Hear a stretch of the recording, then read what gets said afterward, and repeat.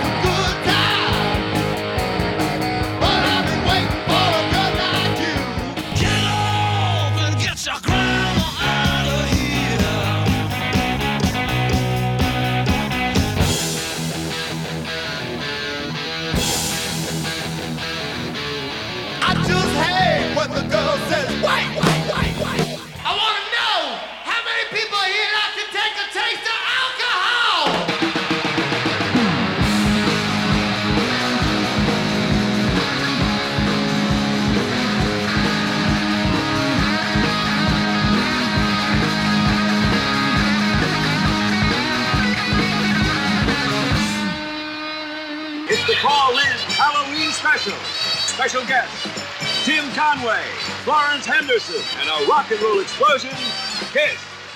How about a little chamber music? Oh, that would be nice. Oh, they make such very soothing, quiet dinner music. We call them Kiss.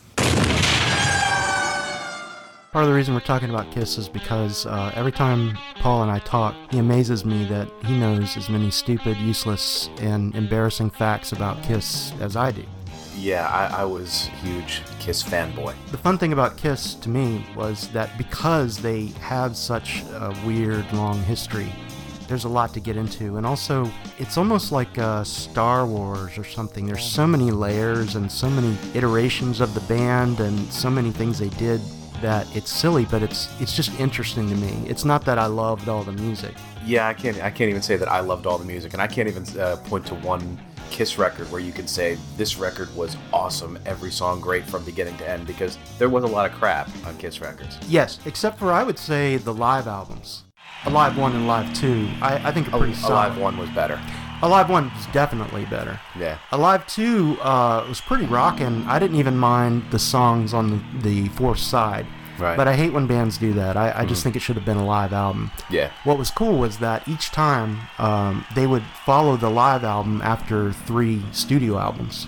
And they didn't duplicate songs. Right. Which I thought was great. Alive 1 and Alive 2 to me kind of sound are 2 separate albums, but nice bookends to those periods. Right, yeah. Of the band. And so, yeah, I think Alive 1 is better because it feels more raw and real. Yeah. And it follows, to me, the earlier albums before they kind of slipped into self-parody. When exactly did they slip into self-parody? I mean, they're kind of a parody. From the beginning, yeah. Yeah, but I know what you're saying. And the thing I think that makes Alive 1 sound better, they were big then, but they weren't huge yet. They were still a little bit hungry.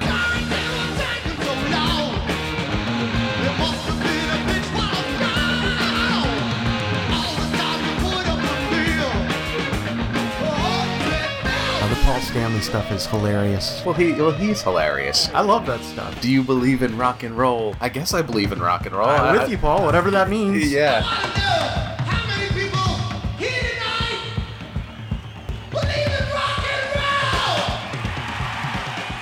roll? What was your first introduction to Kiss? 4th grade.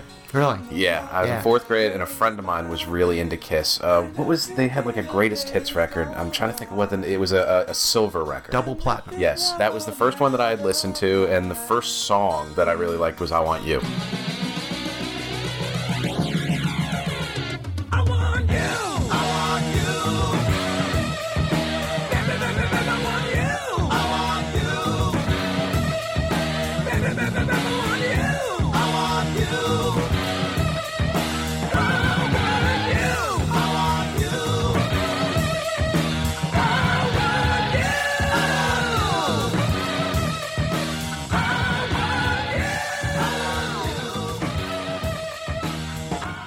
'76. that was the era that I came on board. As far as a long-lasting effect on me, honestly, that was really what made me find my talent as an artist. They're the band everybody draws. I drew pictures of them all the time. Everybody did. Everybody who was into the band, you could easily draw a Kiss face. Yeah. Everybody drew those pictures. I drew them better. Right. These girls who had Kiss Alive down the road, they had the album, and I just was captivated by the pictures, the little notes that were inside. When I would draw pictures of Kiss, they thought they were really great, which made me want to draw more. Right, yeah. And then, of course, as you dig into Kiss, their album covers, and you can't help but draw them. Now, what character were you drawing most often? Ace. Yeah. Ace was my dude. Yeah, me too. I'm a huge Ace fan. I'm a massive Ace fan.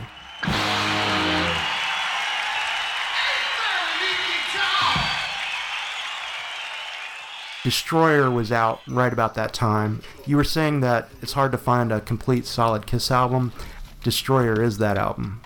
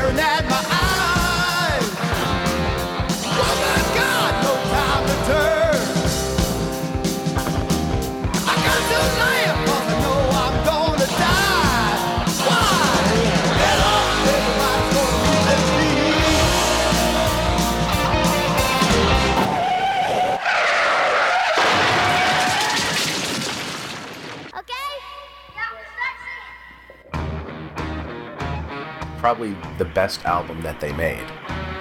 The thing I love about Destroyer, besides the awesome cover, is that, Bob Ezrin produced it. At that age, you don't really think much about who the producer is. Right. Some of the other albums I was really into at the time and getting into were Bob Ezrin productions, so it felt comfortable or familiar. I didn't know why. I didn't think of music on that level at the time. Bob Ezrin produced Alice Cooper, and I was getting into Alice Cooper about that age. In fact, Alice Cooper was my gateway to Kiss. Alice Cooper was Kiss's gateway to Kiss. Yeah, absolutely. And I want to do a whole podcast on Alice Cooper, but Alice Cooper was my direct jump from pop music into rock and metal, and Kiss was very shortly thereafter. Right. Because like they said, you have Alice Cooper, and then you have Kiss, which is like 4 Alice Coopers. His successive albums after his 1976 album, Welcome to My Nightmare, got less and less metal. Something I would just not pay much attention to or care about. Right. Whereas the closer you start getting into puberty, the Kiss songs are really hitting you. Rock and roll, partying, and girls. Yeah. When we moved to Texas, I still hadn't bought a Kiss album. We would hang out and they would have the Kiss albums and we would be listening to them, like all the time. Right, yeah. We didn't live there very long, and then we moved to Colorado. And I got to Colorado and it was sort of the same thing. A lot of people, you were kind of surprised they liked Kiss. I remember this one girl at my school. She just seemed like she'd be so way above the intellect of listening to Kiss. Right. And she was telling me how she'd just gotten Love Gun and was disappointed because it didn't really sound like them, the singing in particular. And I think she was thinking about like Christine 16. Right. Where Gene was doing less of the demon and trying to do more of the stud or whatever. I don't usually say things like this to girls my age, but when I saw you coming out of school that day I knew, I've got to have you. And the production is odd. First 3 albums had no production. Right. Obviously, Destroyer had a lot of production. They tried to go back a little bit with Rock and Roll Over. That's more of a straight rock album. Put your head in my pocket, grab onto my rocket, feel so good to see you see. And that's when they started self-referential, I'm the demon, so I'm going to write a song about a demon, you know. Yeah. And then, you know, Ace Frehley, I'm a spaceman, so I got to write a song about space or whatever. Yeah. The album covers, these dudes in these costumes, and then all these beautiful women at their feet. They're not going to release the album because they have decided that the cover is sexist. Well, so what? What's wrong with being sexy? I mean, there's no... Sexist. Well, yeah, and when Wasp put out the record, I Fuck Like a Beast. I mean, that was do away with the metaphors and just go right for it. Right. And the metaphors go all the way back. I mean, the term rock and roll is a sexual metaphor that most people didn't realize. I did not realize that. Yeah, rock and roll. And a lot of those Chuck Berry songs, there's coded references to sex in there. Kiss kind of took it to this ridiculous level.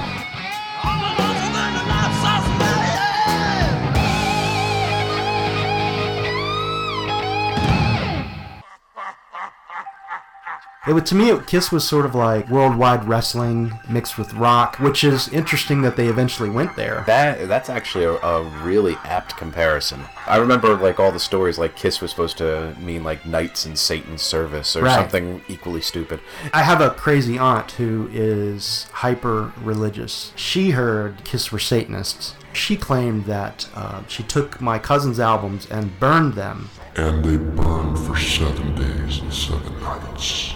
Oh, that's ridiculous. I'm sorry, I don't want to... Holy shit, that's stupid. Mom, don't understand. Oh, I understand. Records, magazines, comic books, that's one thing. Now you want to see the devil in the flesh. You want to reach out and touch pure evil. Then we're hit with 4 albums at one time. Oh yeah, the solo records. Paul Stanley. Gene Simmons. Peter Criss. Ace Frehley. The Kiss albums, won by each of the 4 Kiss stars on Casablanca Records and Tapes. What did you think when you first heard of that or saw that? What was your reaction? Well, it seemed like a good idea. To me, it was like Christmas times 4. Yeah, it seemed like a good idea until you heard them. Well, the album covers looked awesome. Right. You know, and they were uniform, and you had to buy all 4 of them. You just had to. If you were any kind of a fan, you had to. I can't possibly not buy these 4 albums. What are you talking about? Why won't you give me more money to buy all these albums? And that's when I started like cutting grass to buy albums. Yeah. I lived on an army base, and the houses are very close together, and they have small yards. So I would get up early on a Saturday morning and go door to door until I had enough money to buy albums. $5 a yard. And albums were about $5. So I would kind of look at it as like, all right, every yard I cut is another album. So I had to go, you know, and make sure I got at least 4 that week.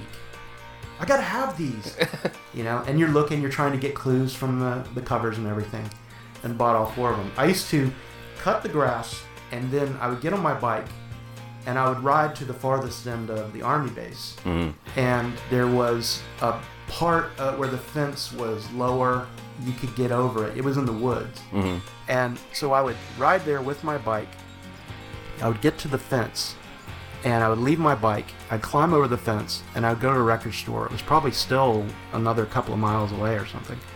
I would buy the records, come back, climb over the fence. You know, it was an ordeal, and it was work. So on Saturdays, I did a lot of work to get my rock and roll. Yeah. And that's another reason why albums meant so much more to me then. You know, you'd buy an album, and work went into that album. Oh, absolutely. So you couldn't just toss it or give it away, or, you know, you had to listen to it multiple times to make sure. Oh, yeah. Well, and that was the same thing. I mean, because I had a paper route. Yeah. And it was paper route money. Right. You know, and that's how I was buying records. And I think that's a lot of the reason that music is devalued now is because you can just get it. You could steal it off the internet. Also, a lot of kids now have guys like us as fathers who have a lot of this music. Right. You know, but then you're on your own. Yeah. And so you get all 4 solo albums. And, of course, the first one I have to listen to is Ace.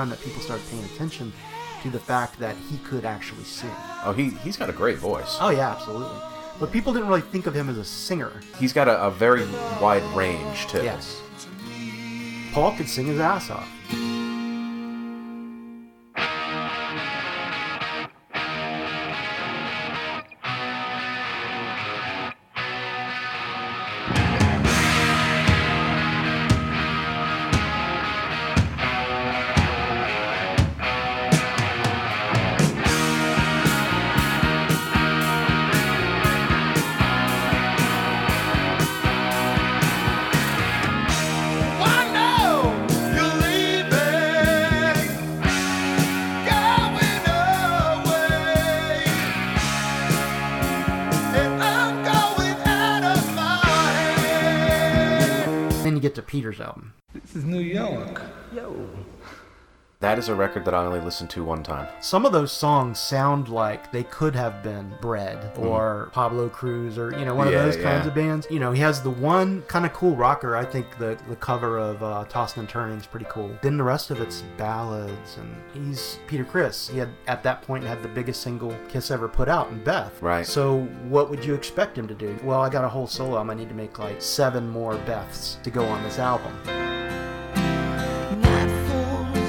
City finds me all alone, makes me wonder, should I just go on home? They used to say shipped platinum, meaning there was such a demand that the stores bought so many albums ready to sell that before the doors opened, the album had technically gone platinum. Right. Well, with Kiss solo albums, it was said that they returned platinum. So many albums got brought back. The Peter Criss one's interesting to me because he works with Sean Delaney, and Sean was a member of the Kiss organization who is not very well known by most people, but he helped them put it together. He was the one who came up with, we need to have more theatrics, and talked Gene into learning how to breathe fire. Right. He was the one who had them synchronize certain moves on stage. Mm-hmm. He was the one who would film their rehearsals and then go back and, show them, this looked really cool, this did not. Right. He really helped with the pacing and the image a lot. And then oddly, he ended up in the studio with Peter Criss for a lot of that albums, and some of those songs are songs that he wrote. Oh. Peter had Vinnie Poncia producing the record. And Vinnie Poncia was a guy who he had produced like Ringo Starr solo albums and stuff, and I believe artists like Carly Simon. Right, okay. And that makes sense for Peter Criss. When the band reconvened to go back and do their new album, Dynasty, right, Peter Criss insisted that they bring him along as the producer. Peter insisted they get Vinnie Poncia to come in, everybody agreed, and then they put out Dynasty.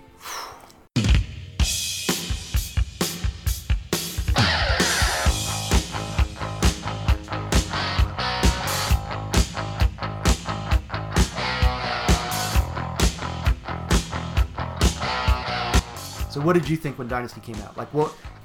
Were you honestly uptight about it? Dynasty came out in, 78 or 9? 79.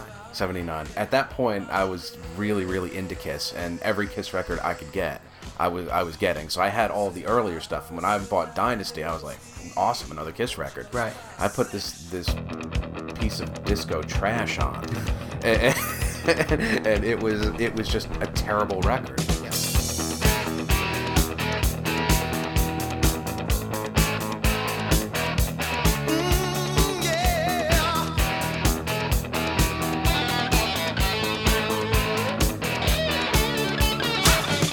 Terrible record. Dynasty and Unmasked are just terrible records. Well, when Dynasty came out, I was in the middle of Kiss mania mentally. I was there for the albums. Each album would come out, and they came out pretty regularly. It wasn't like years apart. Right. It might have been a year, but there was stuff going on. So I'm buying records the whole time. And then Dynasty comes out, and as a kid, pretty cool cover. Right. And then, you put on, because the single hadn't broken, I was probably out before then, but I hadn't heard it. I didn't know. And so you get home and you put on I Was Made for Loving You. It's a pretty damn catchy song. It's not Kiss. No, it's not Kiss at all, but no. it is a catchy disco song. Absolutely.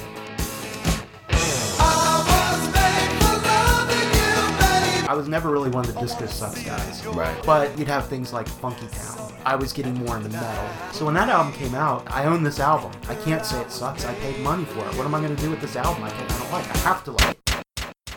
Well, that might have been one of the first times in my life where I actually bought with my money, my paper route money, and hated it. See, I didn't hate it. I gotta admit, I didn't hate it at the time. It was confusing. But the other thing that was part of that was that was also when they were coming on tour. And that was my first Kiss concert. Right. Was the Dynasty tour.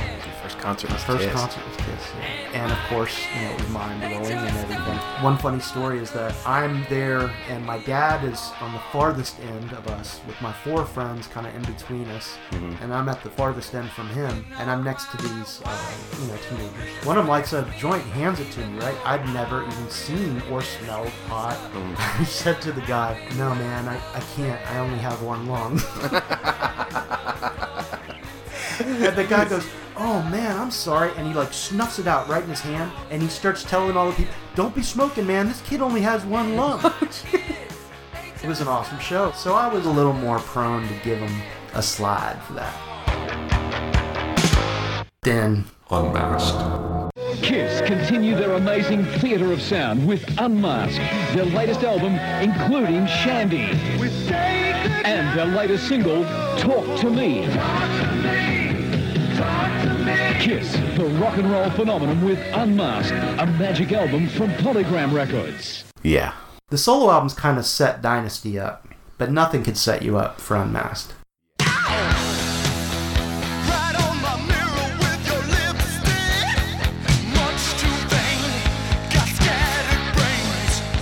Unmasked was terrible. The first time I'd ever heard anybody talk about somebody selling out, oh my God, they sold out on this record. What a joke this record was. And I'm just sitting there going, but it's a Kiss record, and I have all these stickers and patches and posters on my wall. They can't make a shitty record. I got too much invested. The posters disappeared off my walls. And I'm telling you, my walls were wallpapered with Kiss. Yeah, mine were too. I'd be cutting pictures out of like Hit Parader or Circus Magazine or Kerrang or something like that, and I had stopped my allegiance with Kiss. And didn't think about them for a long time after that. Mm-hmm. In that time period, where were you? Like, you obviously at some point abandoned Kiss. I did, and it was, I had bought Dynasty and hated it. Right. I bought Unmasked, I hated it. Yeah. Music from the Elder, I hated it. Okay, and then that was around the time that my brother brought home Metallica. Right. And then it's like a whole different thing. Yeah, then my entire world changed, and there was no room for Kiss in it.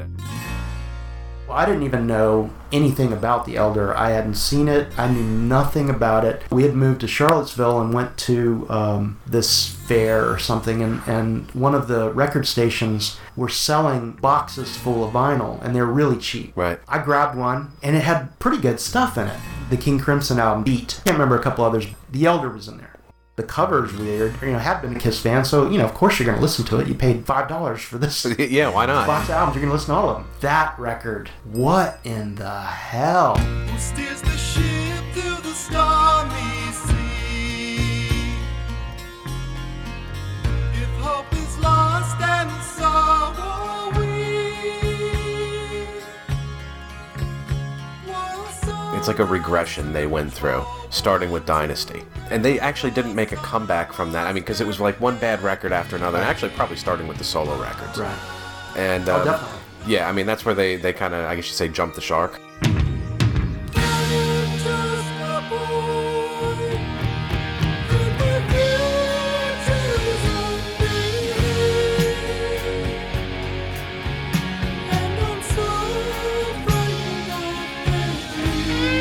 Bob Ezrin had produced that album. By now, I'm into Pink Floyd, and Bob Ezrin had produced The Wall. I knew now Bob Ezrin's name, Alice Cooper, yada yada, so I thought, maybe this will be a good album.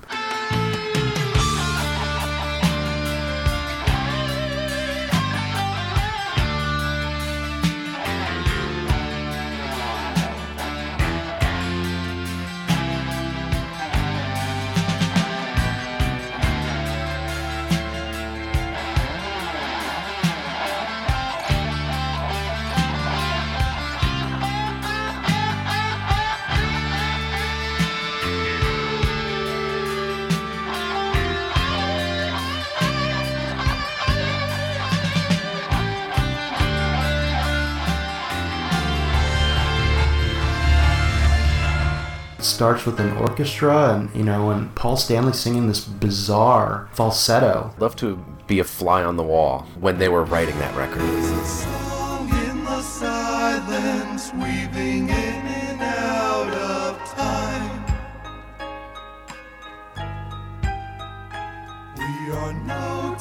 the music, searching for remembered rhyme.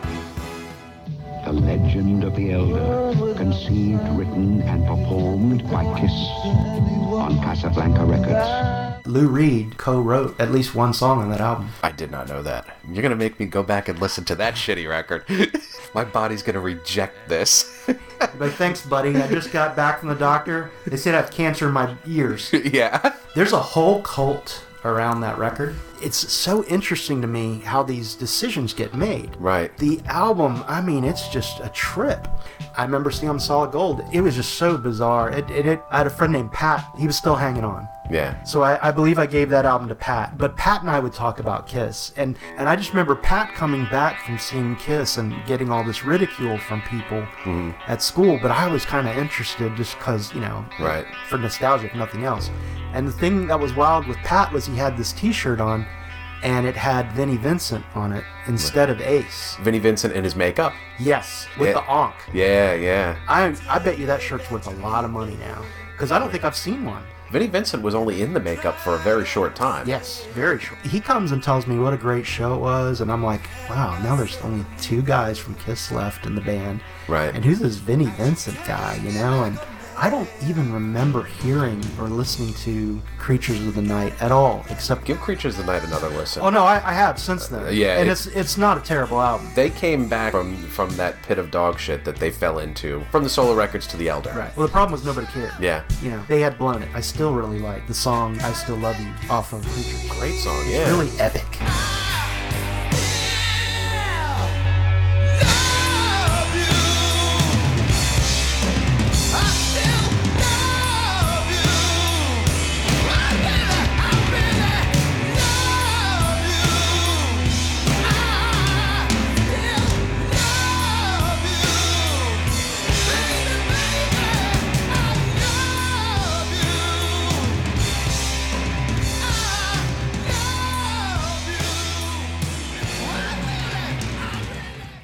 This is the Untitled Podcast.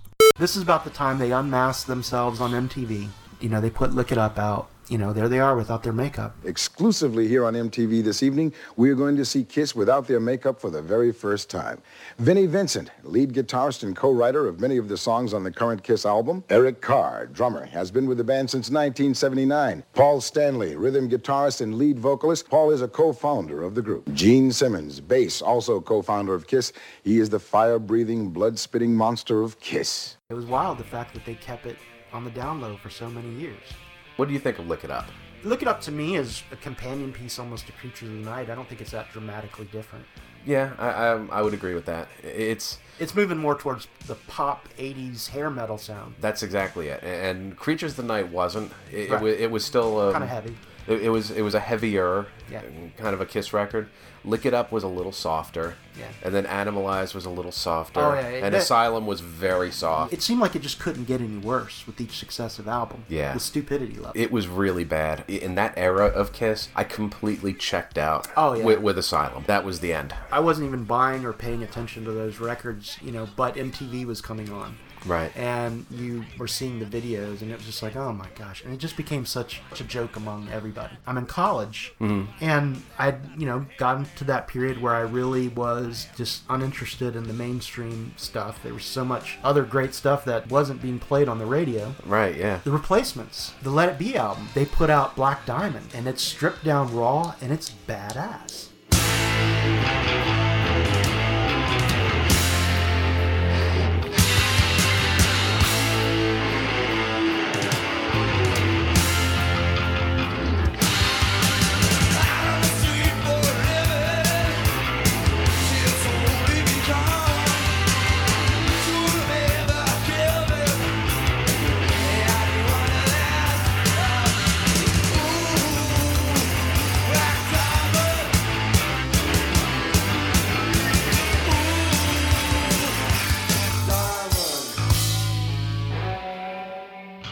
That's a good song. It's a killer song, and Yeah. they do a killer version of it. The Melvins put out 3 solo albums, and they were painted exactly like the Kiss solo albums. And they might have even hired the same guy, I'm not sure. But they were done pretty faithful to that. Sonic Youth were up and coming then. I went to interview Sonic Youth for like our school newspaper, and Kim Gordon had a Peter Criss t-shirt on. Nice.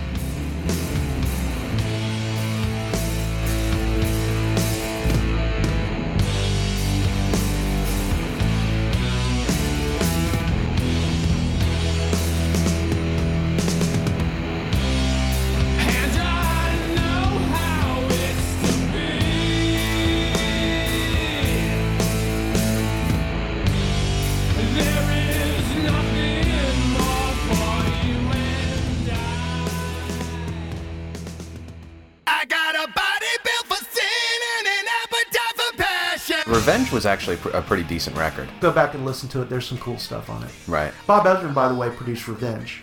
So they have the song, I Just Wanna All Night. Oh, yeah.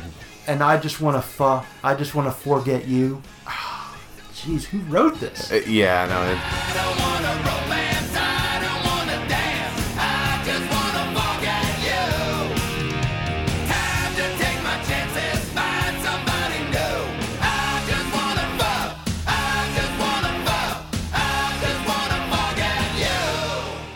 And there was an album that came out somewhere in there, Smashes, Trashes, and Hits. Yeah, I was part of the Columbia House Record Club.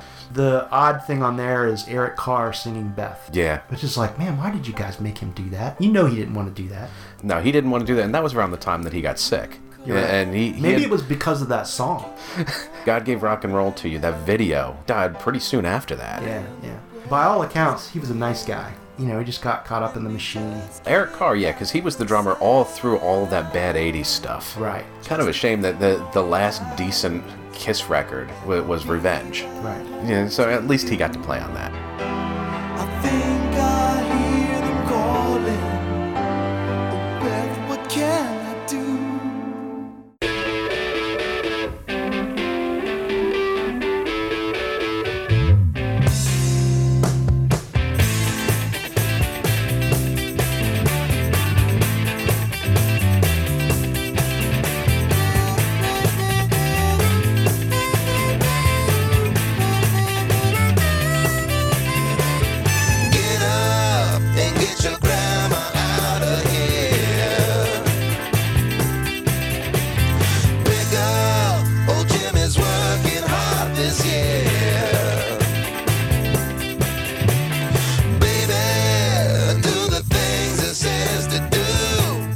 You know, we can talk about, oh, there's so many women.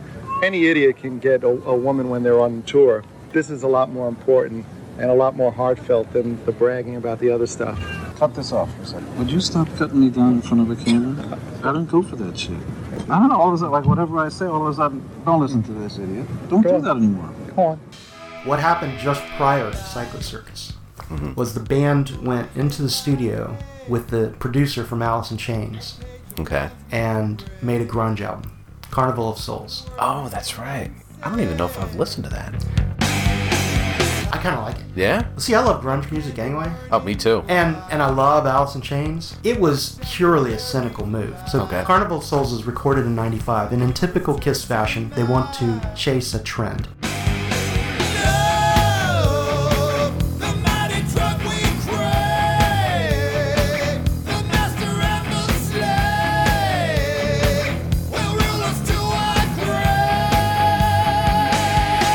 They had been chasing after Bon Jovi through most of the 80s. Yeah, that pretty much sums up all those 80s records. Yeah, well, they even used the same producer, the Bruce Fairbairn, who, I don't like his albums at all. You know, I know he's dead and everything, but I hate Bon Jovi. That was actually the first concert I ever went to. See, we talked about that once, and I wanted to, I tried to find, because I think we were recording when you were telling me about that. Yeah. And I wanted to have that piece to kind of hold against you later.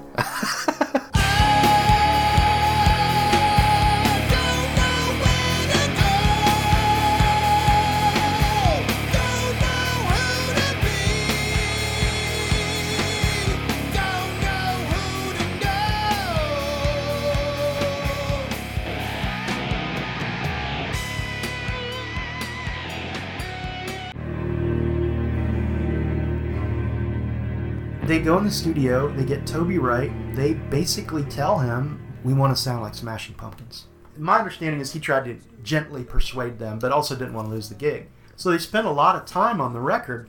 They scrapped it and instead started working on the reunion stuff. Their whole attitude towards the record was, this is the Red-Headed Stepchild, we have bigger fish to fry. Yeah. I truly don't think it ever got really finished. More Kiss fans hate that record than they did The Elder. Now I'm intrigued. I'm going to have to listen to it.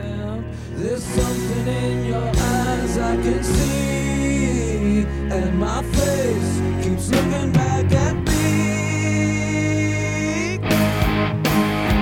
Just one more question before we wrap up. I would like to think that the personality you've presented on our show today is a persona that you've affected, but that you're not nearly as obnoxious in the privacy of your own home or when you're having dinner with friends. Fair enough. And I'd like to think that the boring lady who's talking to me now is a lot sexier and more interesting than the one who's doing NPR.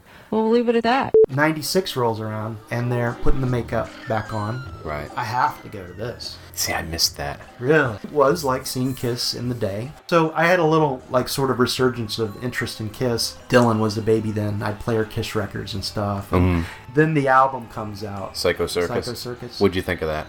First song is great.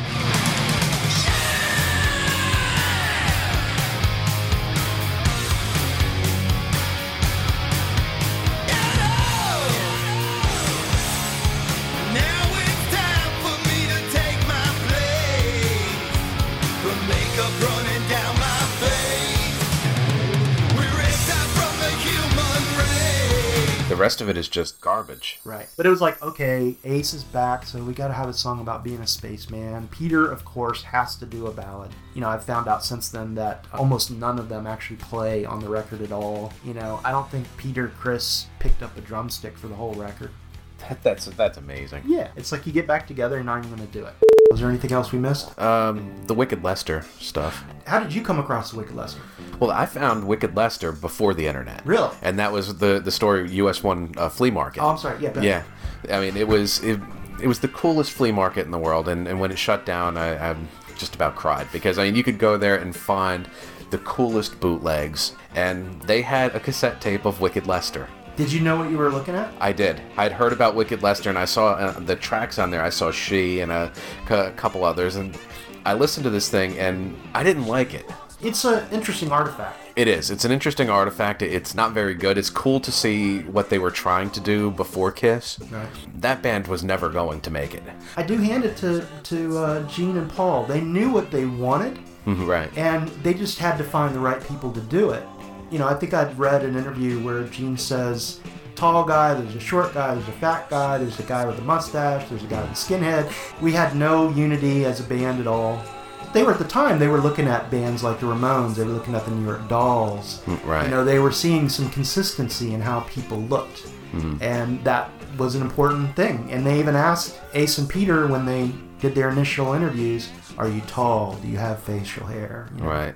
When I was in a band called F-Word, we really tried to run that more like an organization than any band I'd been in. My friend Clay and I had kind of this vision of what we wanted the band to be. You know, we dressed a certain way, we looked a certain way, we tried to give off this vibe all the time. Right. And everybody hated us for it. They hated us. They were like, oh, these assholes. And so we had a drummer who auditioned, and we're like, this guy's great, but that mustache has got to go. We can't have facial hair in this band. He said, guys, I really like your music. I've seen you. I know what you're trying to do. I think I can do this. I feel very comfortable that I get where you're trying to go with this. Can I have the gig? I want to be in the band. Right. And we're like, yeah. Will you shave off your mustache? And he's like, what? But he did. He did? Okay. Yes. So what you're saying is you're surprised to find somebody who is as much of a geek as you. I really thought you were much cooler than you are. Yeah, I get that a lot. They are all about excess. I think Kiss is the best and the worst of what America is. Yeah, I could see that. Listen! I want to tell you all. I want to tell you you've been a dynamite audience, and you deserve to give yourselves a round of applause. Let's go! All right! This has been produced by Donnie Shattuck.